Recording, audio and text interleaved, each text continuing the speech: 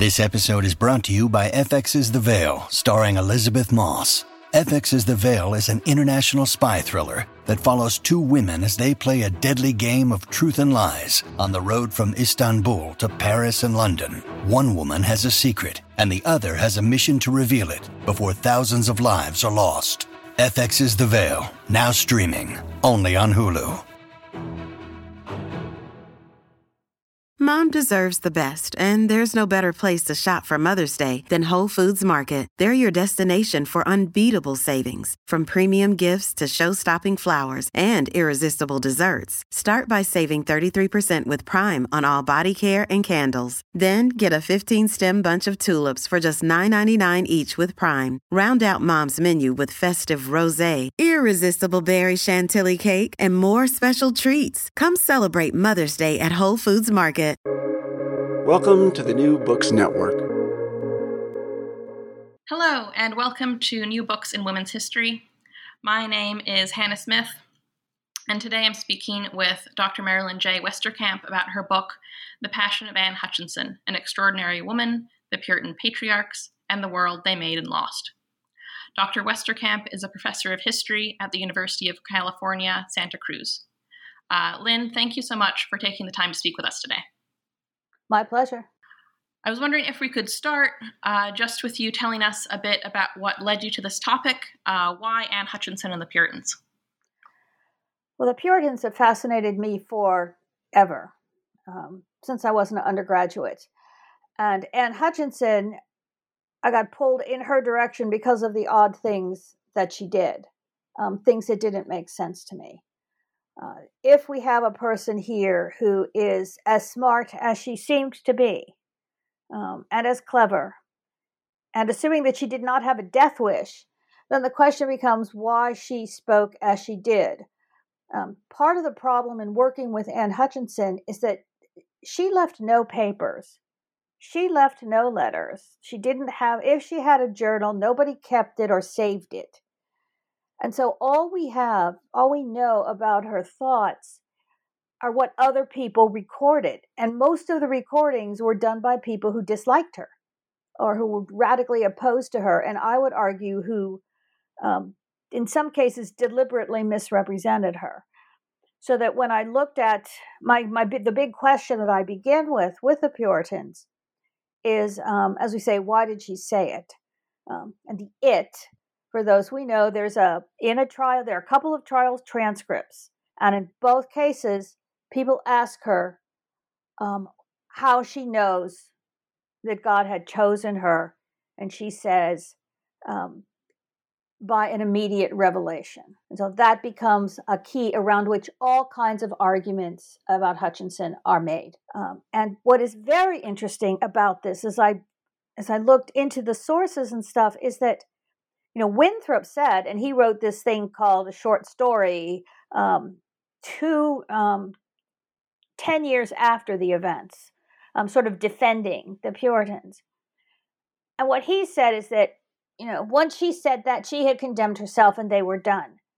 But, if you look at the transcripts, after she said that, they're talking for hours afterwards. And they're having arguments, and they're arguing about the nature of revelation and what it means. And so you think, well, maybe it wasn't accepted. Maybe she hadn't condemned herself. So why did she say what she said? And I asked this question, and someone said, well, maybe she thinks it's true. I thought, okay. And then I thought about that for a while and said, but that still doesn't answer the question. Why did she say it? She may have thought it was true, but if everybody's going to hate her and dislike her for it, if they're going to use that against her, why did she say it at all? And aside from, thinking in terms of it's a moment of theater, that a couple of historians actually talked about, law as theater and law as performance. I thought, so this is a theater, this is a performance. What is she performing? And what we actually see here is that it begins to become clear that a lot of people believed her. There are a whole slew of people in Boston that believed her, that believed she was receiving revelations. And I thought, this is what this is about, that people believed her. Because you say, why is she a threat? Why this? Why that? What does it matter if she is criticizing ministers? She's a woman, for Lord's sake. Who cares? And yet it mattered.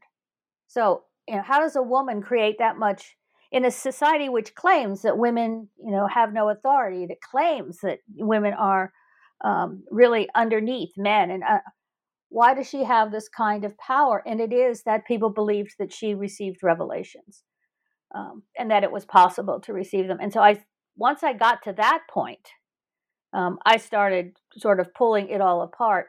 And the Puritans, who I actually always thought was interesting, which is kind of a peculiar aspect of me, but I began to see they really are interesting. It's not just that they have this system and then they go around, setting everything in boxes. They actually are trying to decide what their box is at the time that she is saying these things. And many people thought that she was right. Thought that she was having revelations. The fact that so many people, they kicked a lot of people out. Before, if you look at the road up to her trial, they tried all these other people first, or they disfranchised her followers. They disarmed them. In some cases, they banished them before she came to trial. So I thought, well, if they are disarming and banishing all these powerful men before she comes to trial, so she did have a very powerful following. And they go, and then she's tried.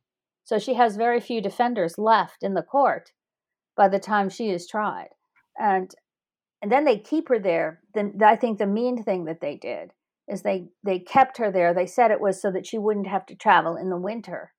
But they kept her there under house arrest in the home of a clergy person. And then all they did was natter at her for days and weeks until they got her into all kinds of weird conversations.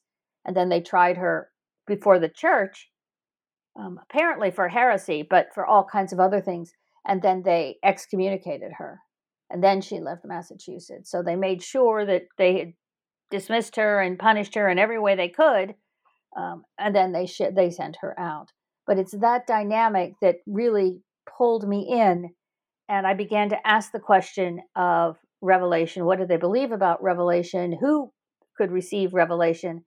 And how do women actually have power in a society which claims that they have no power? And that's when I began to unravel the story, as you've seen, all the way back to the last years of Henry VIII's reign and all the way forward past the English Civil War, to see what is happening with this very dedicated, eccentric, but multivocal community, and their relationship with women, and it has to do with their relationship with the divine. And that's what became really interesting. Great. I think on that note, perhaps before we go any further, I think Anne Hutchinson is one of those women that anyone who's taken any sort of early American history class, we've heard the name. But perhaps if it's been a while for some of us, we might have forgotten exactly what she was doing and what got her in trouble. So just so our listeners are all on the same page, could you refresh our memories on who Anne Hutchinson was and what she did? Why has she been remembered? Well, she is in the first, imperial colonization of North America, sort of the second wave of colonials come to an area broadly defined as New England. First, there's a small group that comes to Plymouth, and then there's, a larger group that comes into Massachusetts. During this period of time, and they're also peculiar in terms of colonialism. It's also why they're very interesting, because they come in waves, they come in families. When you go to Virginia, it's mostly young men who are coming, or, coming there to find work or to escape before they're hanged. And they're sort of struggling. They have a difficult time getting women to go to Virginia. But in Massachusetts, they're coming as families. So when you look at the lists of people disembarking from ships, they've brought you've got men as old as in their 50s, which is very old in this period. They've brought their wives, they've brought their all of their children, they've brought their servants. Sometimes they've brought their all of their dependents, like sisters and things. They've brought their servants. So they come in households like 15 or 20 that they arrive in. It's usually not that spectacular, but the Hutchinson family, when they arrived, I think had 15 people with them, because Hutchinson had a lot of children, and some of their children were adults, and those children came with their own families, and then there were unattached women, and there were servants. And so when, I think one of the figures that I came to is when they arrived in 1634, which is only 4 years after the first settlement, they probably increased the population of Boston by 10 to 20%. I mean, it's a very small, it's not a very large place. At the time that the Hutchinson controversy occurs, there are maybe 500 people in Boston total. And if you think about all of these people, and 20 of them are Hutchinsons, it gives you a sense of just how a single family can impact. So they come and they're following, according to the stories told, and I don't have reasons to doubt it, but a lot of it feels apocryphal. She's the driving religious leader in the family. And everybody, because historians follow Winthrop, and I can talk about that, they follow him without ever questioning him. But, and he makes William Hutchinson sound like a wuss, very weak, totally following his wife. He wasn't. He was a very powerful man. He was a very wealthy merchant. When the Hutchinsons arrived in Boston, they were given a huge plot of land. They lived like catty-cornered from the Winthrops, who was governor of Massachusetts. So he was a wealthy, affluent person. His family was powerful, and she was within this world as well. But she is the one that had this religious focus, and she's the daughter of a minister, a minister who was in constant trouble in England. That was France. Her father was Francis Marbury. We are not sure whether he identified as Puritan or not, but he was always in trouble because he kept criticizing the church. It wasn't an educated clergy. That was his big thing, that the ministers were not knowledgeable. And so he would say these things out loud, and then he would be locked up and things. And he actually spent most of his time not having a pulpit because he made trouble until the last decade of his life, which was the 1610s.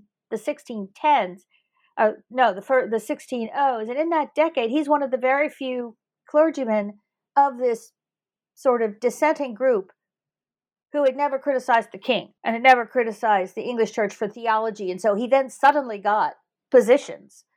But mostly by that time, his daughter was an adult. And she married William Hutchinson. But she had she had all of this theological knowledge. We don't know how knowledgeable she was, except when we read accounts of what she said. And she seems to know a lot. And she seems to be very, very good at thinking through theological problems. She herself, when she and her husband lived in the eastern area of England, Lincolnshire, which was a huge Puritan stronghold in England. And among the ministers, what people did among these groups is they found ministers that appealed to them. And so they didn't want to go they frequently didn't want to go to the church in their area. But if they did that, they also sort of swirled around other ministers that were more sympathetic to the kinds of arguments they made. And she had looked and she did this, and she had taken a shine to a minister named John Cotton. And Cotton was he was extraordinarily intelligent. He was a very sophisticated theologian, a highly read, intellectually progressive theologian, wrote a lot, and apparently must have been a successful preacher because he was very, very well known and popular. And she would drive, she and her family would drive to his church. It was like 20 miles away. It couldn't have happened every Sunday, but she was quite attracted to him. And he moved to Massachusetts. And he moved in 1633, and then I think she said they should follow him. And so she followed John Cotton. Now, people did this during this time. Many people have been unable to imagine that this is so, but when we've had people historians have tested this, the question of whether they actually came here for religious reasons. And that is, there's a lot of evidence that indicates they actually did that. I mean, they were sometimes following ministers, often trying to leave Massachusetts before they got picked up, before they ended up in jail or got fined. Many of them were afraid that Massachusetts was doing so badly in their relationship, that England was doing so badly in their relationship with God, that God was just going to, rain hellfire and brimstone down on them. So they wanted to get out before that happened. And so that, in this apocryphal moment, you had people coming to Massachusetts for all kinds of religious reasons, and she was in that crew. Right, so she comes, and she's a follower of John Cotton, who is like a rock star among ministers. I mean, he's one of the most famous ministers that are here.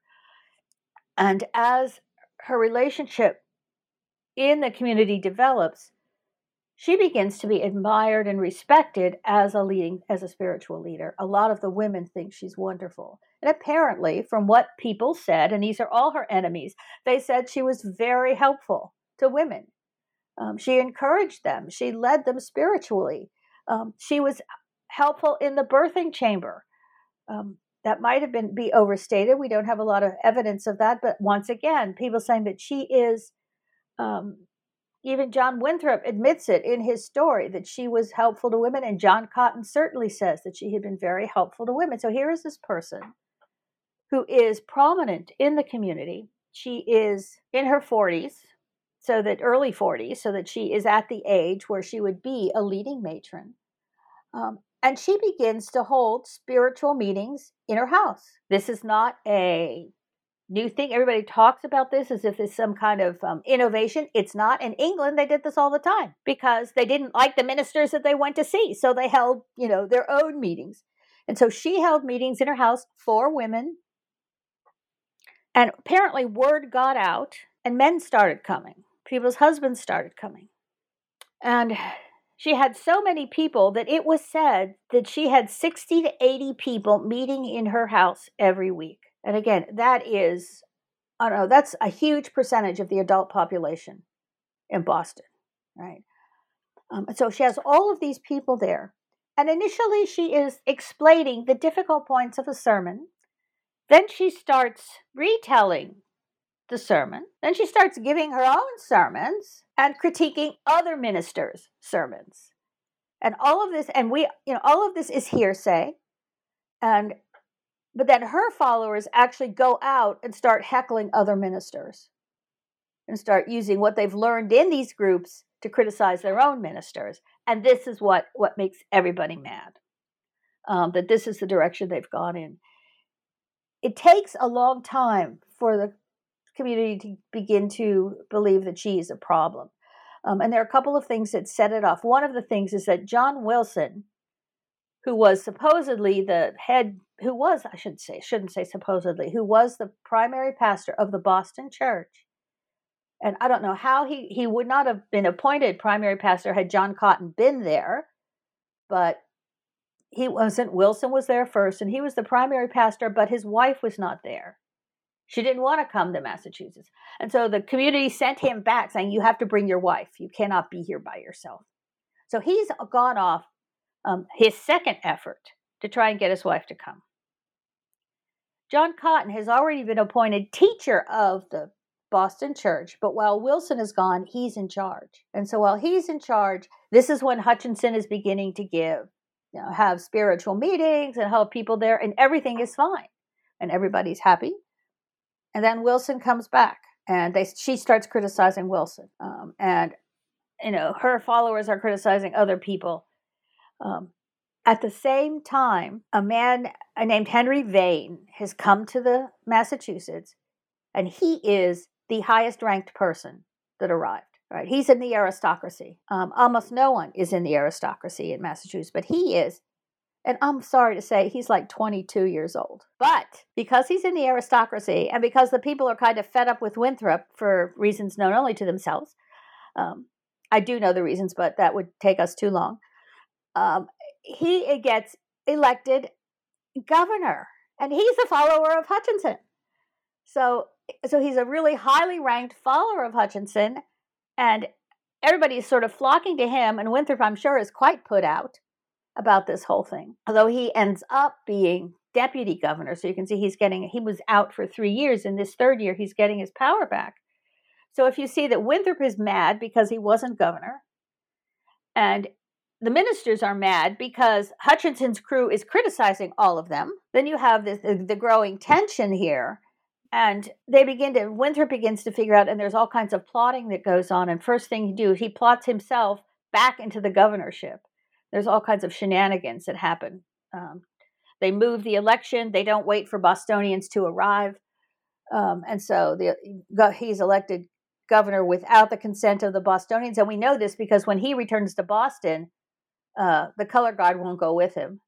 The people who had been from Boston in the administrators' offices, they're all kicked out. So you go through, there's all of these things that work through. And Hutchinson is sort of sitting at the center. Now, one of the things that you see in the history that's written about this period or these events is that they begin by talking about Hutchinson, and it's called the Antinomian Crisis because of a theological point that I think is not really valid.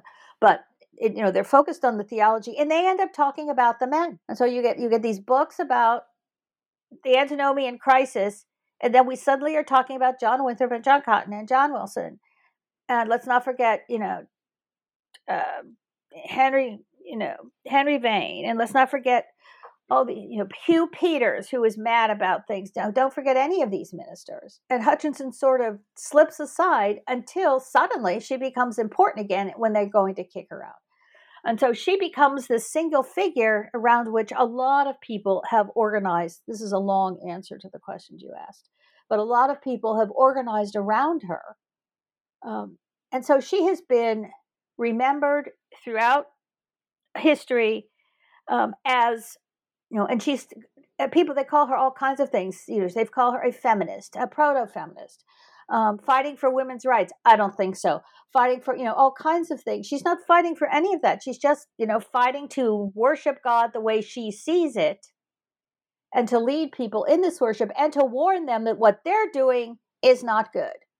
And she does warn them what they're doing is not good. And she sounds just like John Cotton when she is saying these things, to the extent that when they're talking about, after she says, I through the revelation, a direct revelation from God, an immediate revelation. And Winthrop asked John Cotton, so do you believe in this revelation, or is she deluded? And he says, well, it depends on what kind of revelation she thinks she's receiving. There's one kind that would be a delusion, but there's another kind that reflects the providence of God. And if it's that kind of revelation, then I would argue that she would be receiving it, but we would need to know. So, what do you think of it? And then he goes on and does this again until Thomas Dudley, who was an important but not real bright leader of this group, says, I'm having problems with John Cotton. Maybe we should think about what John Cotton is saying here. And Winthrop, you can hear like this Pinnock saying, enough, John Cotton is not on trial here. We're not talking about that. Let's go back to, and the conversation about revelation stops. It stops cold in this examination. And then you suddenly have three ministers who raise their hands and say, I'll testify to her sedition. I'll testify to her criticism. So what you have are people who are her accusers and her judges. And then she is banished for that, for basically criticizing the leaders. But this is sort of why she stands out, is that she, from what I can tell, she brought them to her knees. Every time they bring this accusation against her, she says, okay, if you say that, I'll stop. I won't do it anymore. And then they can't, it's like he has to kick her out and he can't figure out how to do it. And she does give him the ability to do that. But one of the things that happens here is that she becomes a marker as the Puritans live in New England, and they are really very, they become increasingly inflexible and narrow. And they punish everybody they penalize people who don't follow their way, even other Puritans, I would say, who have different attitudes. And they call people to account. This gets worse and worse. They ended up when Quakers come and the Quaker community develops. They torture and then hang Quakers, and so all of this grows and is increasing the inflexibility, our understanding of the inflexibility, rigidity of the Puritans. And by the time you get to as this goes forward, people are remembering who they are and they are reinventing who they are and constructing who they are. We don't like them. They're nasty. We should ignore them. And Hutchinson becomes like a marker for all of this for people. And so at the end of the 18th century, when you have the first histories about the Puritans are written like 20 years after they've been there. You have to get your mind around people who are so self-important. They write a history of themselves before they're dead. Because this early history is published in 1656, 58. And she's there. And then you have the histories written. Then you have histories being written until you get Cotton Mather, grandson of John Cotton, who writes this massive history of New England. Again, we're so important. We have to write our history now. They write everything down. They save everything that they wrote, which is why it's interesting that there's nothing that Hutchinson wrote that is saved.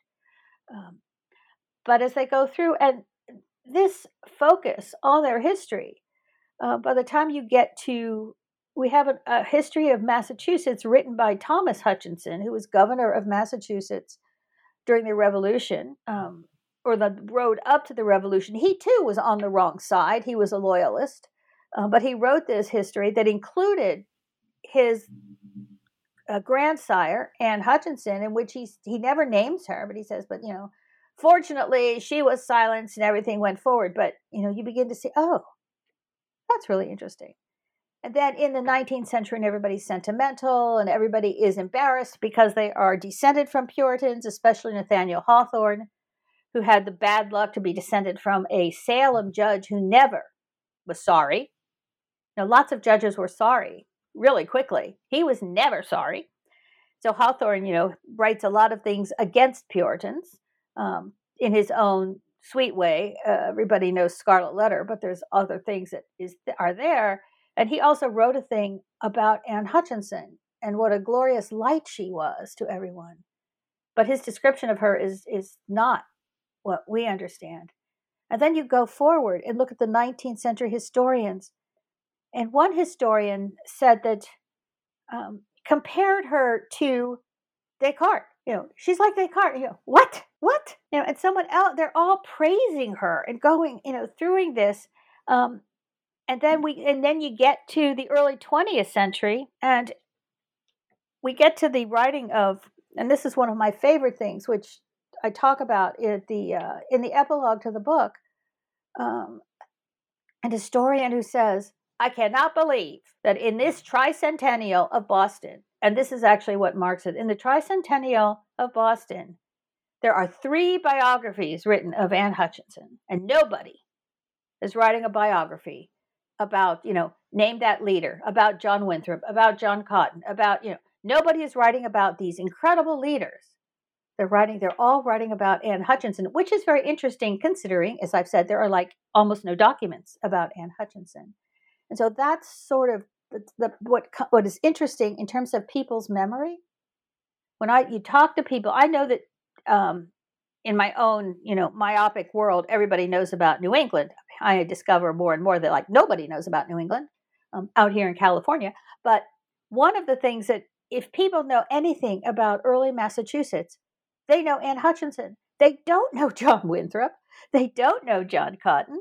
They don't know any of these important, especially Winthrop, who was central in constructing this community and building. He was sacrificial. He used his own money to pay for things, to feed people, to make sure everything was successful. He's always out there negotiating. And they don't know about him. They only know about Hutchinson.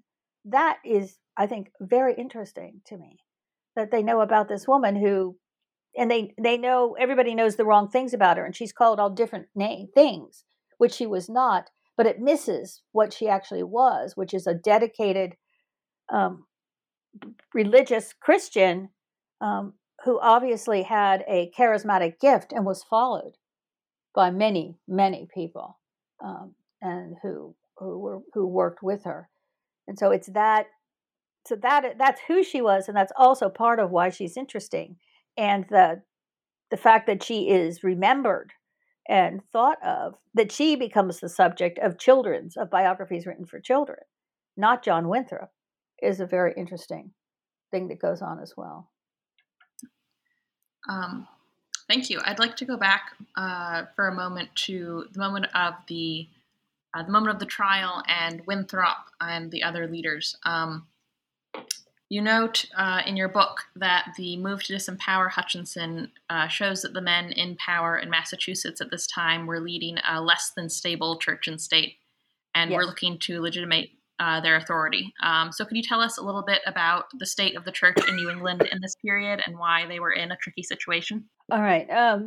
This is part of the theoretical framework that I worked with. And it has to do with what I was searching for and what I think sits at the center of the larger argument of the book. And that is that I found that women are actually really important to the pre-Orton community in the long run. In the 16th century, they are, they're important communicators and connectors. In part, because nobody tracks women. They all worry about men, but they don't track women. And so these women carry messages, they deliver messages, and in many cases, they become financial supporters of these ministers. They support publications. And a lot of what the Puritans publish in the 16th century, they are publishing overseas. The Netherlands becomes a place that you can publish books. And the women are really central to this dissenting community. We call them Puritans. They never called themselves that. But if you think of them as dissenters from the main of the state church, whatever that was, and they are in the early period, one of the primary groups of dissent is led by Catherine Parr, a wife of Henry VIII. And so you have this group built around her. And if you look at Fox's Book of Martyrs, he actually names many women who were executed as dissenters who refused to recant, who refused to become or to return to the Roman Catholic Church. In this, though, as we look through this, so you find this centrality of women, and I began to say, this culture appealed to women. Why? It appeals to them in part because they're seeing themselves as being in touch with God. They're seeing themselves as finding a pathway through into their own spirituality. And then what I started watching for women leaders, and everybody said that Anne Hutchinson, the literature always says Anne Hutchinson was unique. And the first thing I learned is that she is not unique. There were lots of women who were preachers, and lots of women who were believed. And many of them in England were. But if you look for where they are in England, it's in the 1640s and 50s, which is, a decade later than Hutchinson. But what I have argued is that in a cultural space where there is no clear authority, where there is which is essentially unstable, because there's no authority, there's no lines of structure, nothing is understood to be accurate. And where people are really concerned about how things are organized, or they're concerned for order, looking for a concept, looking for structures of order. When you have order, people know their place, and people are kept in their place. But what happens if you don't have order?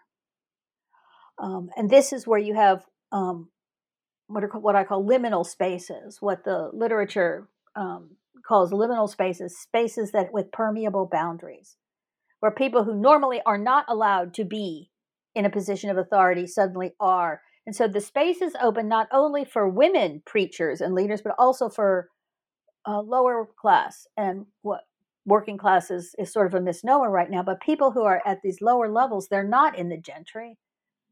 They're not highly educated, but there's space for those individuals, men and women, to move up and become leaders. And this is what I found that was so interesting, that the Puritan culture, in the way it's organized about openness to the Holy Spirit and openness to God, and let God come to you and speak to you, there is space for people who don't have power to move into power if they're gifted, if they have spiritual gifts, say, if they have intellectual gifts. And so I identified all these women who were preaching in Civil War England. And then, what does Civil War England have in common with 1630s Massachusetts? They're both unstable. They're both in process. Embryonic communities. Once Massachusetts gets itself organized, then it knows what to do. And suddenly, if you are a preaching woman, as happens in Massachusetts at the end of the 1650s and the 1660s, they know what to do with you. They lock you up and they tell you to stop, and they do this before anybody can hear you talk. Actually, they're not real successful at that. I mean, people do manage to hear them, even though they have locked them up. But the Quaker women arrive in the late 1650s, and they arrest them off the boat. They know who they are. They know what they're going to do, and they lock them up, even when they're wrong. Somebody comes just to settle a debt of her husband's after her husband has died. Somebody comes, that's this Mary Dyer, who had been a follower of Hutchinson, which is interesting, but she just lands in Boston on her way home. She lives in Rhode Island. Nope, they lock her up. It's this, nope, we're not, we now know what to do. We don't have any space. They still prove to be not very good at managing Quakers, because Quakers are much more assertive than Hutchinson was. They told her to leave, and she left. They tell Quakers to leave, and they come back. I mean, this is, sort of who they are and what they do. But it's this, and I do argue, although many historians disagree with me, I believe the Quakers are I think they're a segment of Puritans. That is, they're people who believe in this direct connection with God. They don't think, they don't think learning matters, and that's why they're different from the Puritans. They don't think it matters if you are educated. They don't think it matters. Their status doesn't matter. All people are equal before God, and what else matters? I mean, that's their position. That's their theology. And so God can gift anybody. And the Puritans are not quite there. But of course, one of the reasons that in Massachusetts they're not there is because you have guys in charge now. And these guys want to remain in charge. In 1600, nobody in this group was in charge. They're all busy being dissenters. And they all have something in common, which is that they dislike the Anglican Church. They dislike the bishops. They dislike, and so when you have this, that's what they have in common, and they don't have to figure out what they don't have in common. But in Massachusetts, suddenly they're in charge. We are the state church. And so what is the state church? What is orthodoxy? And they have to figure that out. And you don't, and everybody thinks that you have orthodoxy and then you have heresy, but it's the opposite. You create orthodoxy by creating heresy. This is heretical, and so orthodoxy is not this. And that's the dynamic that you see happening in Massachusetts. And Hutchinson is one of the more strident examples of this. Roger Williams was there. Everybody liked him because he was so charming, and so he also was part of establishing orthodoxy. But there are others, that they, there were a group of people who decided, became opposed to infant baptism. The origins of the Baptist community in North America. Well, that was not good. They have to leave. And one of those was an aristocratic woman, which was difficult enough. Another one was like the president of Harvard. I don't think it was called Harvard yet, but the president of their university. Well, he had to leave too. I mean, so this is, again, you have this. That's why I say you have this community that's not stable yet. They don't know quite what their order is, and as they establish their order in part by kicking people out of it. And that's the dynamic you have in Massachusetts, and it's the same dynamic that you had in England in the 1640s and 50s. And when you have that going on, there's space for all kind of people to be who they are, and to lead communities. And then once you get everything becomes orderly again, then those people can then be controlled. So that becomes a very interesting dynamic that's there. Another question about Winthrop and the choices he made around the trial. I noticed throughout the book a particular quote from the trial comes up a few times, and it's when Winthrop says, "We are your judges and not you ours, and we must compel you to it." Can you tell us about the significance of that quote to your argument and why you kept returning to it throughout the book? Well, it becomes, for Winthrop, an unanswerable argument, and it's an argument that comes out of order. There's no, it's something that he says when he doesn't have any intellectual argument to make. He doesn't have any biblical argument to make. That's what he wants to do. He wants us to argue theologically. You're wrong. God doesn't like this. And so he tries to invoke. He's not a trained theologian. He's an educated man, but he's educated as lay men among Puritans are. So he knows, he has some theology. These people are all very knowledgeable of the Bible, which is to say that they can quote it without any worries. But he really can't, he's not sophisticated theologically. And you can see that in some of the ways that he operates. He is not, when John Cotton starts going on about the nature of revelation, most of the men who are not ministers are at sea here. How else can Thomas Dudley say, "I begin to wonder what John Cotton is talking about"? Well, John Winthrop does know that he doesn't understand what John Cotton is talking about. But we're not going to argue about that because the ministers have to argue about that, and they are at odds with John Cotton. But Winthrop says we're not talking about Cotton, because that would be a disaster if we went against John Cotton. So we're just going to put that aside. What Winthrop is good at is the politics of it. It would be very bad if John Cotton decided to leave Massachusetts, which he actually thinks about doing. And Winthrop really goes out of his way to keep him there. But it says, we are your judges and not you ours. And so we say, stop this. That's an argument that comes out of politics. It comes out of order because we're in charge and you need to. And so we say, stop. What kind of an argument is that? That's a very basic argument that a parent gives to a child. A parent gives to a 4-year-old. When nothing you say will convince, because you can't argue with a 4-year-old at the level that you want to argue. You cannot go into the street because you get run over by a car. But there is no car out there. You can't go, but there could be a car. There is no car out there. Why do I have to not get into the street? The ball ran into the street. Why? Because I said so. This is the because I said so argument. And that's what he's actually saying to Anne Hutchinson, who is a really highly learned theologian. She's a better theologian than he is. And so he was reduced to, because I said so. She says, okay, I'll stop. And then what does he say? So he said, all right, let's talk about something else. That's actually what he does. Let's talk about something else. But it's this kind of, he really can't. There's at one point at which she, this is kind of one of my favorite. I should have all these quotes in front of me, but she's talking about teaching people. And she talks about how you have examples in the Acts of the Apostles of people teaching, of women teaching people, and sometimes of women teaching men. That they are part of a group that's teaching a man or doing this, and she cites a couple of things, or she cites several, and he says in arguing for your teaching you need to give us biblical example, a biblical support for this. She says, I have given you 2 examples. Do you need to see my name written there? And so what does he say? Enough. We're your judges, not you ours. And we say, you have to stop doing this.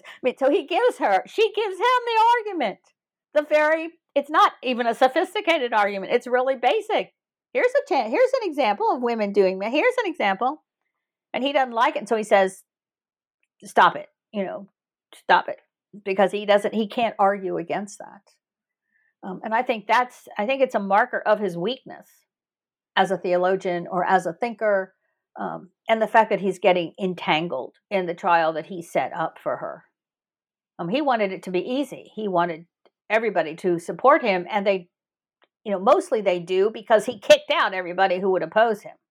right? All these men who would have supported her are gone. And so you have all these ministers except for one. He even kicked out one of the ministers that would support him, her brother-in-law. But the other minister, John Cotton, is still supportive of her. And he has to, but he just needs to just shut this down and get her out of there. I should also I have argued that this whole, when I said they kept her in the house of a clergyman, a negative clergyman, for the whole winter, and then they nattered at her all the time. I think the reason that they did that was to get Cotton on their side, and they succeeded in doing that. When she is brought to trial by the church, and they start accusing her of all kinds of other things, and she is sort of confused about it, or she seems to be confused, and she says, "Why are you asking me all these things? I didn't hold any of these beliefs before. I thought we were just having private conversations. I thought we were just talking." And suddenly everything she said is being brought forward, and it's all about, I think, mobilizing John Cotton to be on their side and opposed to her, because they need to keep him there, and they need him to turn against her, and that actually is successful in the end, when he hears what everybody is saying, and even then she's not excommunicated for heresy. She's excommunicated for telling a lie, because you lied, so you go. I mean, again, they're reduced to that. Because none of them can argue that sophisticated theology that they're accusing her of believing. And, she says, "I didn't even think these things beforehand." And they all go, "Well, that's a lot, But she didn't, because she hadn't thought of anything before they started asking her questions about these things, And the other scandal that I think is there is that these guys are all there having private conversations with her, and suddenly it all becomes public. And so she is banished and then excommunicated because of public statements she's made, except that she hasn't made any of them public. They have made them public, and then they go after her. So again, this is the dynamic that you see, which, to my mind, it is an indictment of them, but it's also a statement or a testimony to how incredibly powerful she is, as a thinker and as a religious leader. I mean, she must have charisma. She must have this incredible spiritual power that frightens these guys, because they spend a lot of time trying to completely, stomp her down, and they never succeed. I mean, after she's in Rhode Island, they go off to the community and they started inviting people back, and the people out there saying, no. And it's not even, it's not necessarily about her. I mean, they like not being under the arm of that government anymore. They invite her husband to come back. We had never had anything against you. And he says, "I think I'd rather be with my wife." I mean, that's his statement. But, that's what their theology says, that husbands and wives should be together. So this dynamic, this effort that they have to really crush her down is remarkable. And it's something that I have been fascinated by, but also fascinated as the mark of her power. And it's why I'm really fascinated by the Puritans. It's one of the things that actually pulled me back into the Puritans. Because, if they really were a patriarchal society that didn't care about women, a woman preaching on the street, they'd just ignore her. Why bother? Nobody's listening to her. Nobody cares. That she's a problem, that's what's remarkable about this community. I was really interested, there's a point about midway through the book where you really focus on both religion and reproduction as it relates to women's lives. I think, based on our conversation so far, no one's going to be surprised by the focus on religion, but I think some readers and listeners might be surprised by the focus on reproduction. Can you explain why this was such an important part for Anne Hutchinson and women like her at the time? Well, reproduction is important. I mean, birthing is important because it's a woman's space. It's the one space that women can absolutely control. Men grant that they control it. And the men don't really want to move in. You do not yet have efforts, at least in North America, you don't have efforts of men trying to get into the birthing chamber. Um, in the 17th century, male midwives are beginning to exert some splash and dash, but not in North America. And people are very uncomfortable about the idea of men being in the birthing chamber, and women really protect this. And so you have a lot of women who are there. They have a skill set. They have and they have a whole culture that revolves around birthing. All right. To the extent, I'll just add, there is a very it's an interesting incident of a midwife, and she is brought to account in Massachusetts because she's had so many deaths while she has been involved in birthing. And they begin to ask, and the men begin to hold her accountable, and they want to put her in jail because she is not skillful and she's killing infants. And the women all want her out, and they start a campaign. Well, at least let her come out to us while we are in childbirth, and then she can go back. And that's when you go, what? A lot of infants die under her ministration, and they are asking for her. What are you missing? What are you missing here? Well, what they are missing is that she is the most highly skilled midwife in the community. That was established. And the women all know that, and they want her because of that. And she is called for all of the most dangerous birthings because they need that skill set. And so, of course, more infants die when she is there because they were at the risk. So you have this dynamic, and that's an interesting set of exchanges that happen with the men, because the women just yell at them. I mean, they write petitions and they send things in, say, you don't know what you're talking about. You know nothing about this. You should pay attention to us.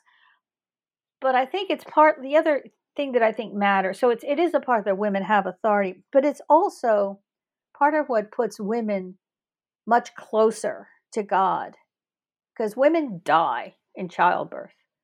They are, and this is the primary source of women's deaths after they reach the age of 20, after they have moved out of childhood. And it's one of the things we talk about. Massachusetts is a very healthy place to be in the 17th century.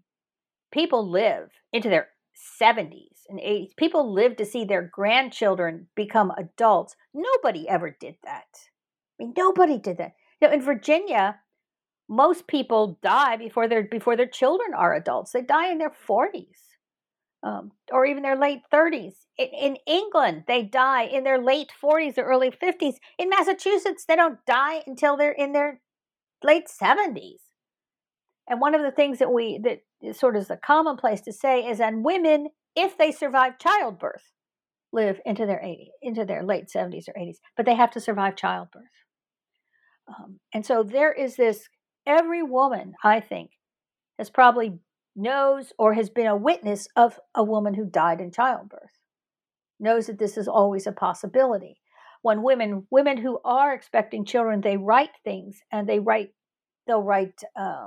letters to their unborn child or things. And we have these because they were published, and they were published because the woman died in childbirth. And so, a member of the family, the husband or some, sort of gathered these papers and then published them. But so this is part of what matters about reproduction. It's not just the power of reproducing and the ability to bring children into the world and the importance of that for people, but it's also the fact that women are in constant, they're in a constant, reach point of death, if not their own death, someone else's.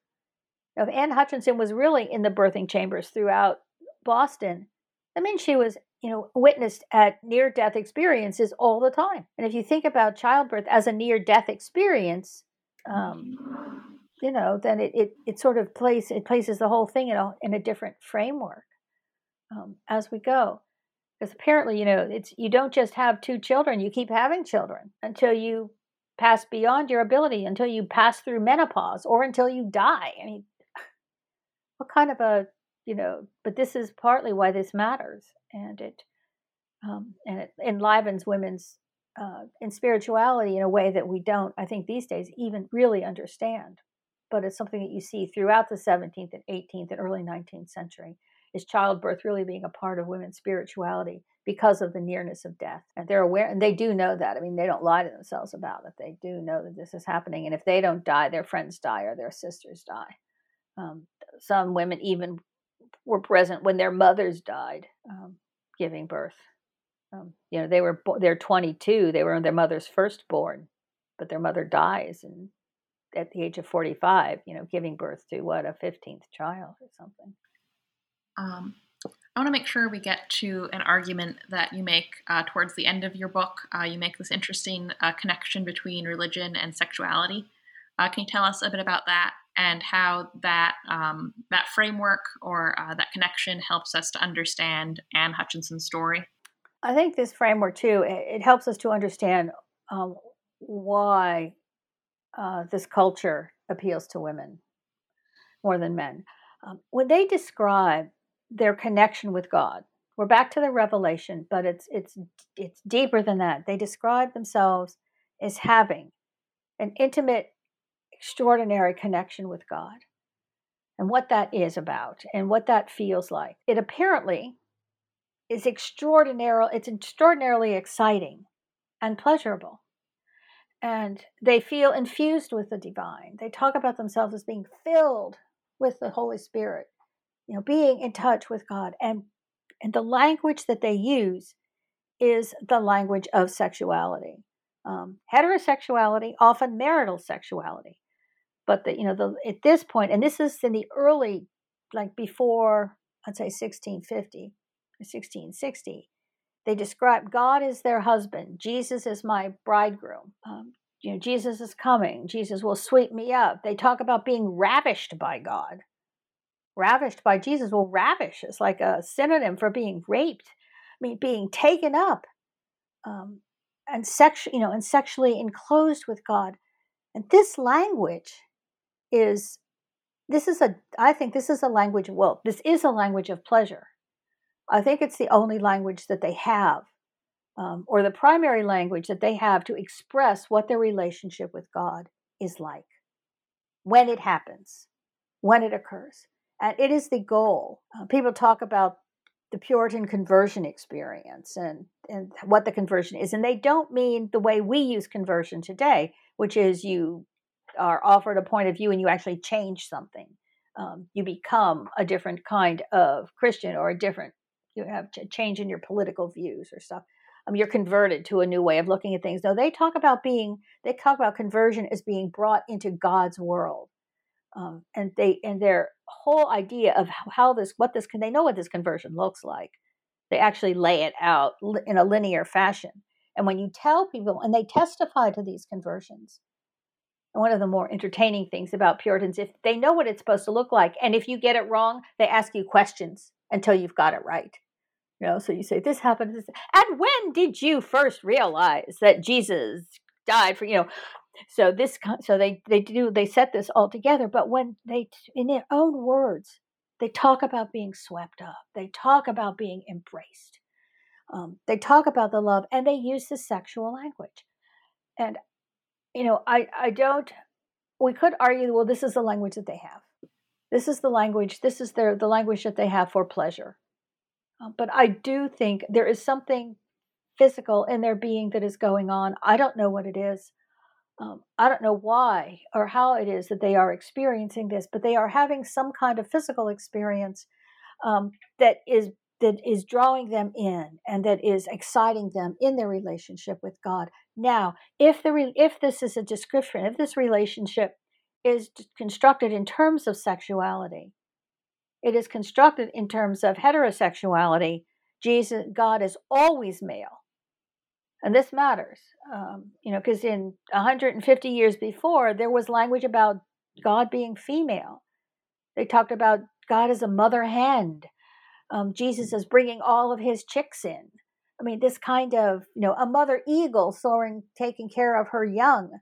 But when you get into the Reformation era, God loses a lot of the female imagery. They don't talk about God as a mother anymore. They talk about God. God is always male. God is a father, yes, but God is also the husband, the bridegroom. And if you think about that, bridegroom is a much more exciting term than husband. He is coming for me. He is coming at me. He's coming to me. And they have there's poetry that expresses this, written by men as well as women. Men engage this language, and it's part of what makes I think the Puritans really interesting, because men have to give up their maleness in order to have this relationship with God. They have to, sort of surpass their maleness, because the soul is female. And so they experience God as female, but then they have to be very male. And so you have this community that's having masculinity crisis all over the place, because they have to prove how male they are, even though in their relationship with God, they're female. And this is I make this argument. It's a tricky argument to make, because it makes many people uncomfortable. But I do think that for many people, and mystics talked about this all the time. They talked about being swept up by God. They talked about having a deep relationship with God. If you talk about your spirit, if you talk about yourself as being penetrated by God, last I looked, that's sexual language. But then someone would say, no, penetration could be other things. Okay. But there is this sexualized language, because this is the language that they have. I would say, that's an easy way to brush it off, saying, well, this is the language that they have. They don't have any other language. I don't think so. I think this is this is the language of deep pleasure. They are taking pleasure in God. And if they're going to take this pleasure in God, then they have to grant that others can have this level of pleasure in God, that women can have. And women seem to be more open to this than men. They don't have to overcome anything about who they are. This is what their life is like. And then this is what, the male God, what their relationship with God is like. But by the time you get to the end of the 17th century, if you're following my argument, I see that God stops being a bridegroom for a lot of these guys, and God becomes only father. And when God is just father, then if I'm a man, I'm more like God, because I'm male and a father too. And a woman can never be like God because she is female. And so you begin to see a different sense of who God is and what my relationship to God is, in terms of how like God I am. Which also seems to me a perception of supreme arrogance, but we won't go there. But it makes them feel more comfortable, because they don't have to worry about having this deep connection. And I argue, as I say, the word they had and lost, they lost this. They lost this deep connection with God when they had to, in order to stomp down people who were claiming authority, claiming power, in order to stop people like Hutchinson, or like what we call the mechanic preachers, these guys who really have no right to be speaking the word of God, because they're not highly educated like me. In order to do that, you have to give up this connection with God. That is a loss. That's a real loss. And that's the pattern. That's the pattern that I see over the Puritans. And I would say for those people who actually still work in New England, and their attachment to Perry Miller, who, despite the fact that this book, is now 70 years old, is something that anybody who does Puritan studies has to look at. Miller's book is From Colony to Province, and he has this whole argument how Puritans started out so idealistic and committed, and then they moved away, and they were less committed, and then they suddenly became more secularized and modern stuff. And I used to disagree with that. I saw all kinds of arguments for their continued commitment, and there is a continued commitment, but he's also right. They lose that. They lose a lot of that deep excitement that's there. And Miller doesn't, I think, understand what that is. And if he does, he never articulated what it was. But I think it's tied in with this sexual relationship with God that they can't have. If you want to have authority, you can't have that, because that is sharing authority with anybody who can have that.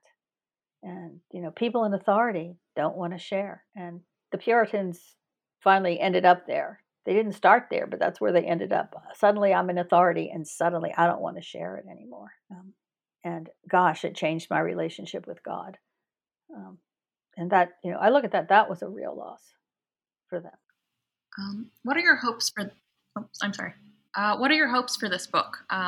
Is there a conversation that you hope it will create or change about Anne Hutchinson and the Puritans, both groups that have been studied and looked at before? I know, for ad nauseum.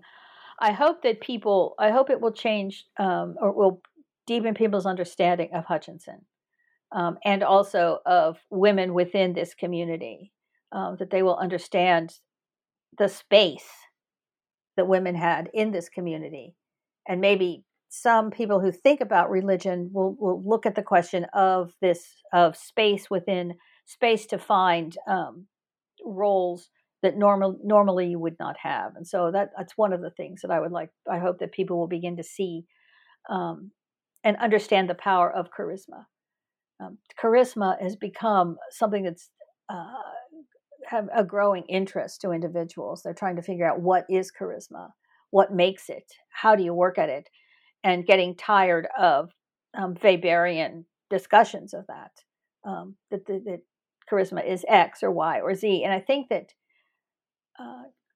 we're still at a place, though, when the only way we can identify charisma is by seeing it, watching it. Can we recognize it when we see it? And so that's something that I'm hoping that if they look at Hutchinson, they will see that she's more than a bright mind who basically brought Puritan leadership to its knees. They finally had to throw her out as the only way to control her because she could not be controlled. But can we be brought to a better understanding of how charisma works and how it impacts the leadership of individuals? And I hope that we can get to a better understanding of the spaces that are made for women. Because religion is, for many people, especially feminist historians, religion is like a dirty word, and I've never understood why. And I would say, well, my understanding came to the place where that's because they don't get it. They don't see what's going on in religious communities. But religious communities are, this is a place where women, entertain huge authority. They're leaders, and they're recognized as leaders. They find themselves not with just recognition, but with power. I think it needs to change. One of the things I hope is that it can change or broaden our sense of what power is and how power operates within a community. Because if you have a community where religion matters, you can certainly see the power of someone who is a highly skilled and a highly charismatic person, whether they're a woman or a man. But also, you can begin to see how this might work even if the community is not religious. Sometimes the religion brings this kind of authority to individuals. You do see more and more people moving in this direction as they trying to understand how charisma operates, because they don't grant charisma. But I think we're all still trying to understand how to spot it when we see it. One of the things that became clear to me about it is that if we're Hutchinson was obviously a charismatic individual, but in part the charisma is reflected in the fact that we are still talking about her, even though she's entirely unimportant to anything that is going on right now. And yet we still talk about her, and people still talk about her, and she's the one that they know. Do they know about John Winthrop? No. Do they know about John Cotton, a very smart and gifted theologian? No. They know Anne Hutchinson. Well, that seems to be a mark of charisma. And I'm not even sure how then. Is it simply evidence that she had it? Is it evidence that she still has it? But, this kind of, I just think we're in the earliest stages of recognizing how charisma works and how it operates within a community. So it would be nice if we can push people in that direction as well. On that note, and we've discussed here, and you discuss in your epilogue, some of the ways that Anne Hutchinson has either been remembered or misremembered. How do you think she should be remembered? What's the correct way to remember her? I would think that the correct way is something that I said before. I should have used language like, should have used language like this, and I didn't. But as a charismatic figure who actually brought her society to its knees. Did they get rid of her? Yes. Did she? Yeah. And did they have pleasure in doing that? Yes, they did. And that's one of the things that is just horrible about them. They write about her being killed in an uprising by the indigenous community, as if she's personally responsible for that. But she is sort of in that pathway, but all of that's is far less important than the fact that she actually had these, people were still talking about her, long after she's dead. And they have to talk about their relationship with her and the fact that they conquered her, which apparently they didn't, since they're still talking about her. But I think I would like people to come away with the sense that the power that was there that she had, which brought her community to its knees, brought the leaders to their knees. And then she leading people out. And some of her followers were loyal their whole lives. Mary Dyer, possibly, she didn't talk about her much. Mary Dyer was kind of self-absorbed. But William Coddington, one of the leading, who's ever heard of William Coddington? One of the leading colonizers in Boston in the 1630s, a follower of hers, left when she was kicked out, and ended up being governor of Rhode Island when it was a colony. Ended up converting becoming a Quaker as soon as Quakers were around, but still writing about her. I mean, he wrote this glorious piece. It was an attack against Massachusetts as they were persecuting Quakers, but it brought her back too, and it talked about her again. So that to have this kind of impact on individuals long after you're dead is something that we really need to respect about individuals. I mean, we do it all the time with male leaders. And it's sort of that they hold a place in our imaginations. I think that she should have a better place in people's imaginations, but it shouldn't be for something she did not do. I mean, she is not, I guess, again, she's not a proto-feminist. She wasn't a women's rights activist. She might have been, but, that wasn't up there and that wasn't a possibility. What she was connected with God. And since we don't care about that these days, she doesn't get remembered for that. But if you go back to what mattered to her, the fact that she was connected with God, and everybody thought so, this is the thing, everybody did think so, then you begin to have a sense of really the power that she had and the power that she could utilize, and is evident not only in what happened to her during her life, but in the way she was remembered. Because in a sense, with every historian, these 19th century historians, she is placed in the space of what matters to them, right? So that to said that she's like Descartes, and you go, what? How? But Descartes mattered to him, and so he placed her there. That this is so that to place her within, she's remembered in the terms of that they have for people who are deeply important in the construction of the culture. And so, I think that is something we have still, but also it's nice if and this is the historian in me. Can you really have a sense of what the culture was where she lived, and then how it was that she prospered and flourished there, and the fact that many people thought that she prospered and flourished, and that she was gifted. Not just by intellectual things or by her personality, which is how people often define charisma, but she saw herself gifted because she was gifted through a spiritual connection at a time when spiritual connections mattered. Lynn, thank you so much for being on New Books in Women's History and for this wonderful conversation about the Passion of Anne Hutchinson. It was a pleasure to get to speak with you today about your work, and thank you for this wonderful book.